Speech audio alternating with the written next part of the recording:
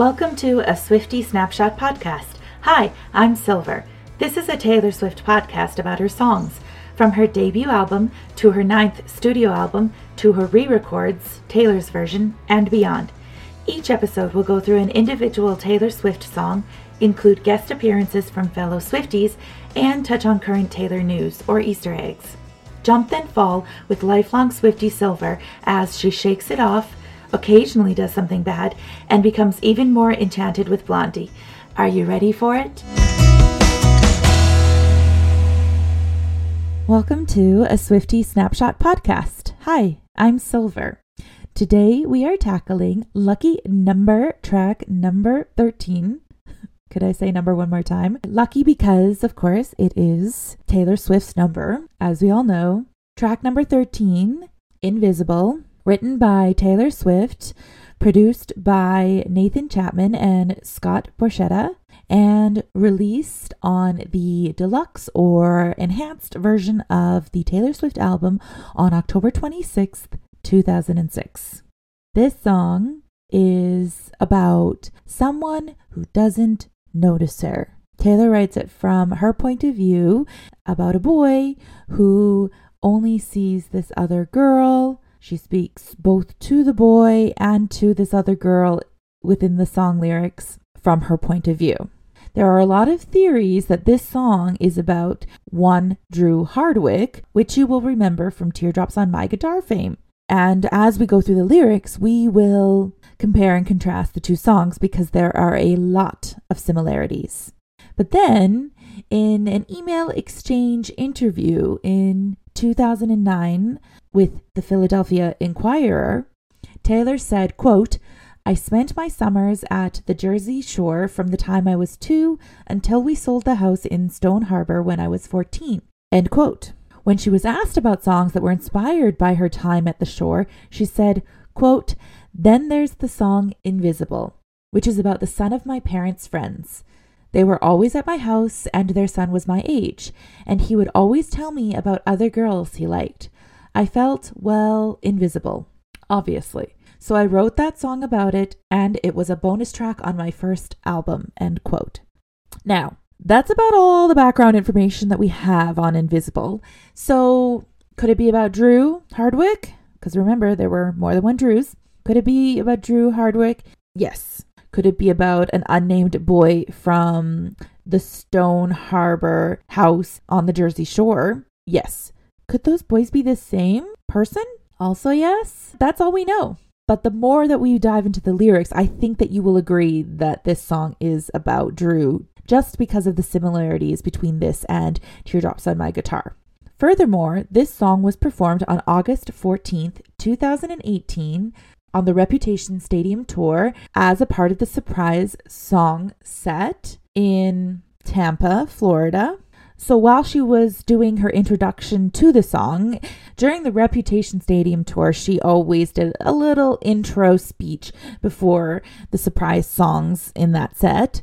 And for this introduction, she referenced a fan she had met at a previous show who would be at that show in Tampa as well. And during their meetup, he had told her what she referred to as a really beautiful story about how this song was what he listened to before he came out. And Taylor said, "It honors me to ever have any part in that journey." And so she said she would play the song when he asked it of her. It's so fun as I'm covering this first album to go back and watch the Reputation Stadium Tour surprise song set lists that are on YouTube and see all these old songs that she performed, as she says, years later that she hasn't performed in so long. When I got to see the Reputation Stadium Tour, my surprise set songs were, the first night I went was Fearless, and the second night I went was Enchanted. It was the final 2 New Jersey shows at the MetLife Stadium. So that was just a little background fan information, if you will. But we are not here to talk about that. We are here to talk about Invisible. So let's get into it. This is track number 13, lucky number 13 from the debut album. And before we even start with the music or the lyrics, I want to officially name this song either a sequel or a sister song to Teardrops on My Guitar, because as I have already mentioned, and as I will continue to mention, the similarities are just uncanny. It has to be related in some way, shape, or form. So pick your label or your choice of definition, and let's start with the intro, which is a lyrical, rhythmic, melodious intro. Then we start with verse 1. She can't see the way your eyes light up when you smile. Immediately right off the hop, I go to the lyric in Teardrops on My Guitar. Look in those beautiful eyes. We're going to do a lot of comparing and contrasting, mostly just comparing in this song. Light up when you smile. Now that one, I made a different link with the second lyric of the first verse, which is from Stay Beautiful, which this song also has parallels to. Now, when I covered Stay Beautiful, I drew parallels between Stay Beautiful and Teardrops on My Guitar. And now we are looping yet another song into this style, this vibe that Taylor writes from. The lyric I linked it to in Stay Beautiful was the first one. Corey's eyes are like a jungle. He smiles. It's like the radio. It's the facial features and expressions that she includes so often in her lyrics. We could almost make it a trend. I'll think on it. She'll never notice how you stop and stare whenever she walks by. This is what makes me think that it's not about Corey from Stay Beautiful, because in Stay Beautiful, Corey is unaware of girls staring at him and appreciating him, whereas in Invisible, the girl of the boy's affection and desire that doesn't notice him staring at her. Taylor is observing him, observing her. It's a 3-part observation, if you will. And Taylor has really mastered this point of view. This is not the first nor the last time that she writes from this point of view, and she really hones it and finesses it, if you will. So we set the scene, verse 1, this unnamed, I don't want to say other woman because of the connotations that phrase has, but this unknown girl who is the object of this boy's affection that Taylor has a crush on. We get the first pre-chorus. And you can't see me wanting you the way you want her, but you are everything to me. This is paralleled by the lyric in Teardrops on My Guitar. She's got everything that I have to live without.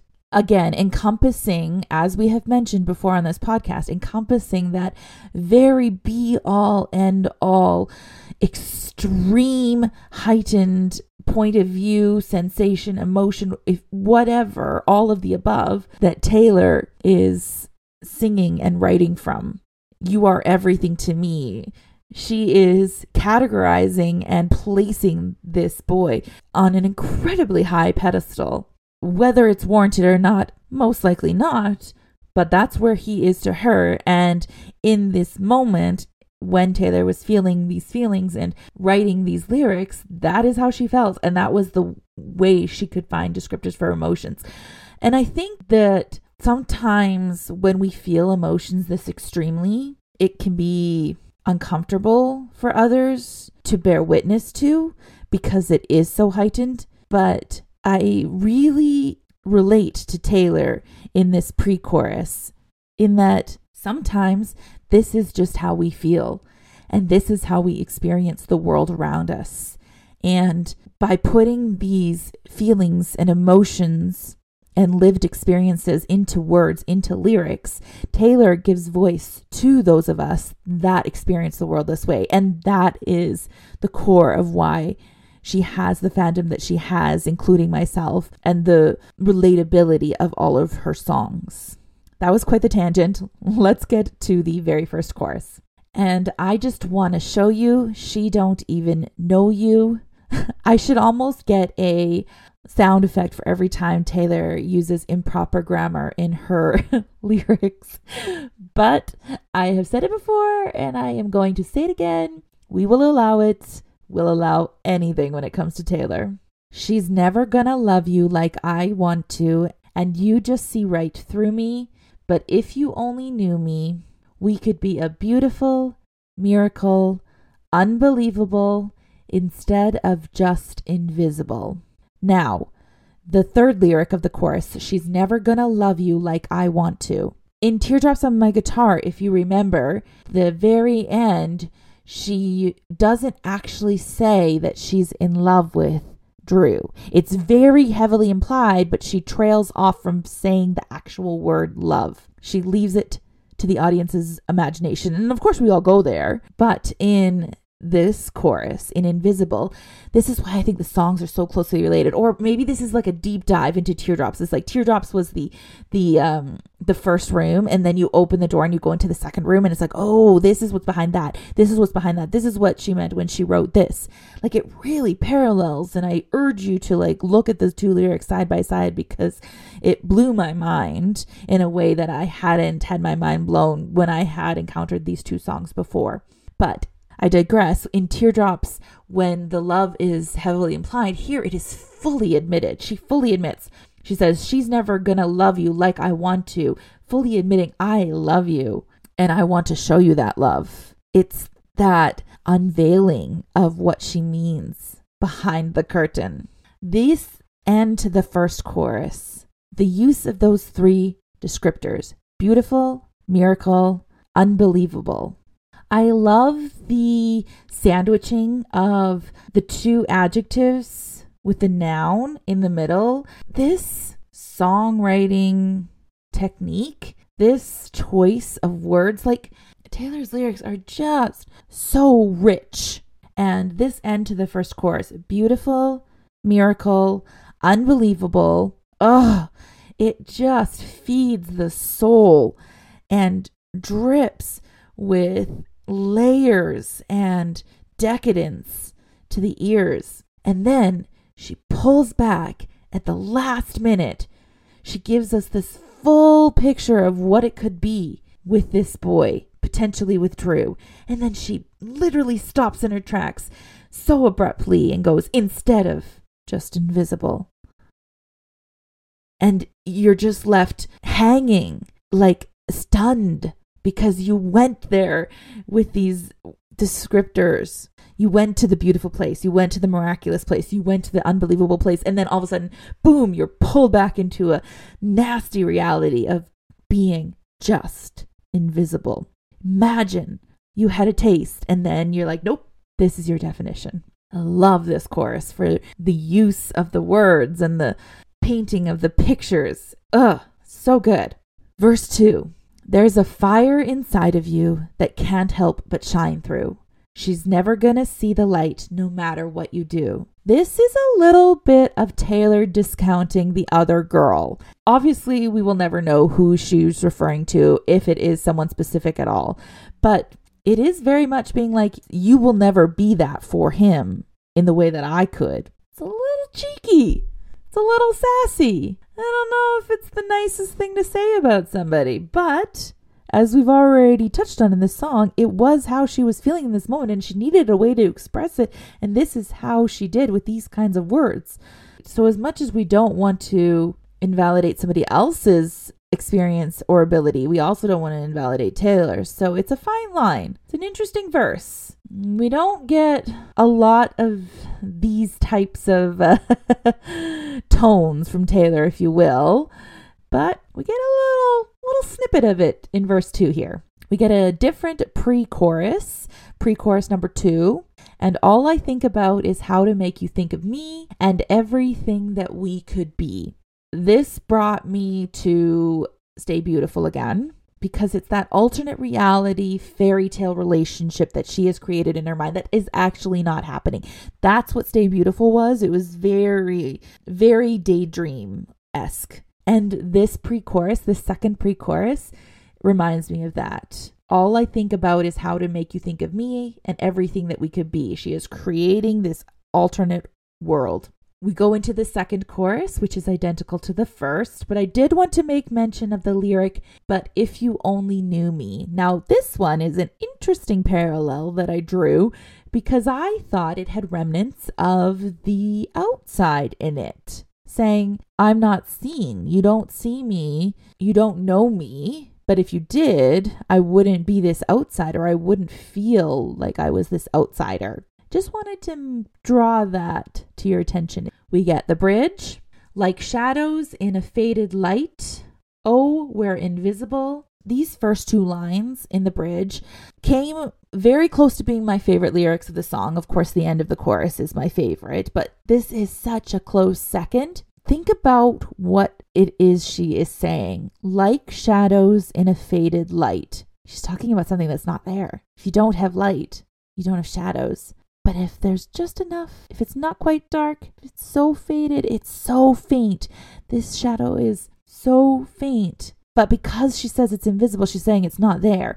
I just, when I grip onto and I break it down, this type of songwriting is, it almost to me is a teaser or a preview of the depths and the lyricism and the poetry that she will continue to weave in her career. This is like folklore level writing. This is Evermore level writing. Like, we see these snippets of it. Like, this whole song is very high school Taylor, very country Taylor, very early career Taylor. But then we see these first two lines of the bridge and we're like, oh, there she is. There is what she will become. I see it now. I see why we get what we got. That's what these first two lines of the bridge remind me of. She's looking for something and there's nothing there. She has an illusion. It's not real. I just want to open your eyes and make you realize you can't force anyone to love you. That is like the hardest lesson to learn in life.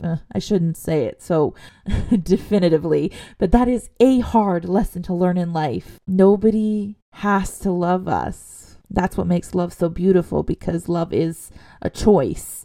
So when somebody chooses to love us, it means so much more. And in this case, Taylor's like, I want this for you, but I can't. We get the third and final chorus with some lyric changes. I just want to show you she don't even know you. Baby, let me love you. Let me want you. Different lyrics here, talking about herself as opposed to this other girl. Let me want you. She's asking permission to express herself to this boy.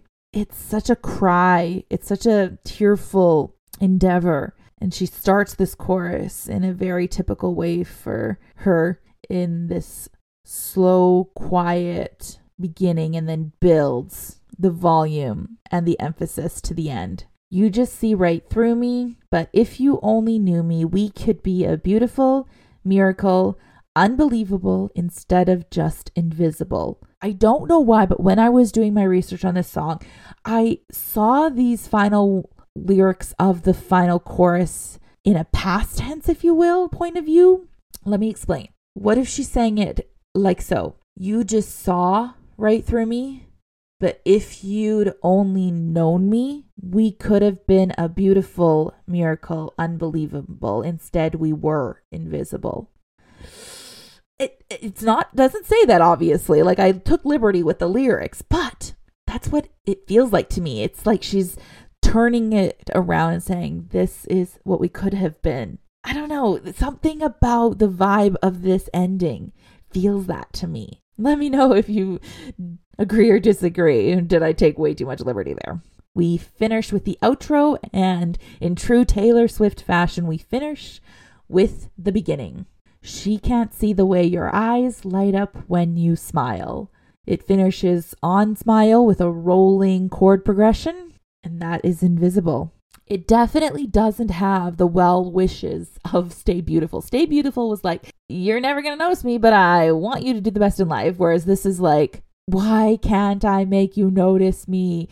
This is seriously impacting me right now. It's a hard emotion to be in and sit with. And the reality is these types of situations often don't change for the better, if you will. This is the end of whatever illusion or alternate reality that one might have. It's a hard song to hear. We don't actually have Annie Taylor's trends in this song, so that segment is inapplicable to Invisible. But rest assured, next time we have Taylor trends, we will discuss them. This week's version of Taylor. Join me every week to discuss breaking Taylor news, whether that's spottings, Easter eggs, social media presence, or general Taylor news. Let's see what she's been up to this week. Taylor news. I actually started doing that when I had the captain on the podcast because he did it. So I like it as my way of initiating the news of the week about Taylor. First, Taylor sent Avril Lavigne flowers and a note. The note said, "Been dancing around my kitchen to your fabulous new album, ! It's amazing, like you. Your forever fan, Taylor." Avril posted a video of the flowers and the note on Instagram with Style from 1989 playing in the background. I have not listened to Avril's new album, but what a sweet show of friendship from Taylor to Avril. Next, Forbes called Taylor Swift the vinyl queen of the world. Amen. Got that right.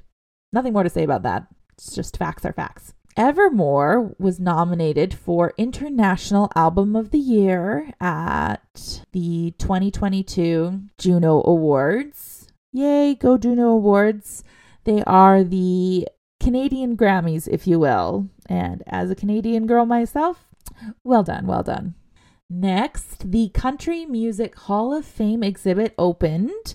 We talked about the announcement of it a while back, but it has officially opened and it features the guitar and the dress from the I Bet You Think About Me music video. So jealous to anyone who gets to go and see this exhibit. I will be enjoying all of your pictures and living vicariously through you. New handwriting message from Taylor. She wrote, "Thank you to all my Chinese fans for purchasing Fearless Taylor's version. I love you guys." We always love a handwritten message from our queen. It was Scott Swift's birthday this past week. Happy birthday, Scott. He celebrated his birthday on March 5th. Then the Sunday Times named Blank Space as 16th on the best songs of the 21st century list. 16 out of 21. Well done. We love a blank space moment. Don't forget, it's the Academy of Country Music Awards, Monday, March 7th. It's streaming on Prime Video. And the I Bet You Think About Me music video is nominated for Video of the Year. So we will cover the results of that nomination on next week's podcast. But we hope to say that the video won the award. And finally, Taylor posted on Insta Stories a picture of Zoe Kravitz as Catwoman in the new The Batman. Appeared to be Taylor was watching in a theater of some sorts. The caption of the picture was, "At Zoe Isabella Kravitz is the Catwoman of dreams. The Batman was phenomenal. 3 exclamation points." We love when Taylor pops up in our lives and on our socials. So what a fun way to end this week's version of Taylor. Next week, we will be discussing track number 14 of Perfectly Good Heart. This is the final track from the Taylor Swift album. Don't forget to follow and subscribe on all the platforms so you don't miss any content or episodes. And on that note, come back, be there.